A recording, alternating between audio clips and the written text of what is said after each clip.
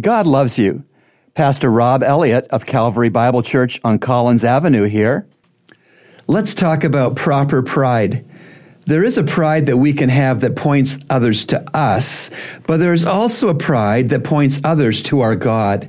2 Corinthians 1 verse 12 says, "For our proud confidence is this, the testimony of our conscience, that in holiness and godly sincerity, not in fleshly wisdom, but in the grace of God, we have conducted ourselves in the world and especially toward you."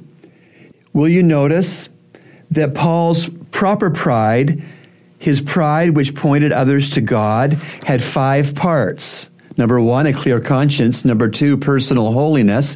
Number 3, godly sincerity. Number 4, rejection of fleshly wisdom. And number 5, experience of God's grace. Let's have proper pride.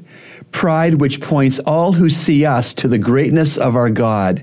Again, the proper pride comes from having a clear conscience, living personal holiness, having godly sincerity, rejecting godless wisdom, and experiencing God's grace.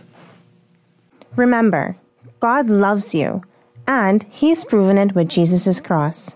Today's encouragement has been brought to you by the Christian Counseling Center located at number 58 Collins Avenue.